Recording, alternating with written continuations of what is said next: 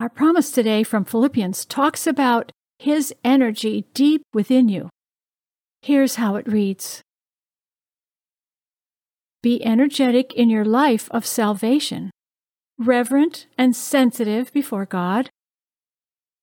That energy is God's energy, an energy deep within you.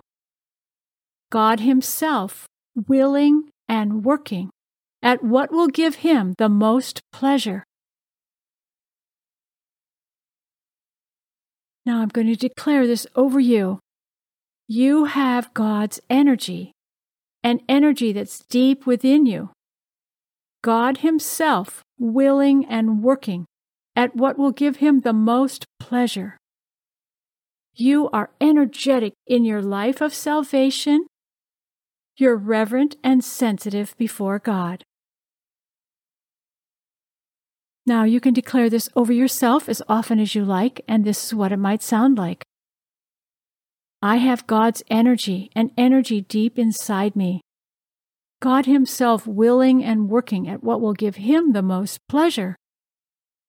I am energetic in my life of salvation, reverent and sensitive before God.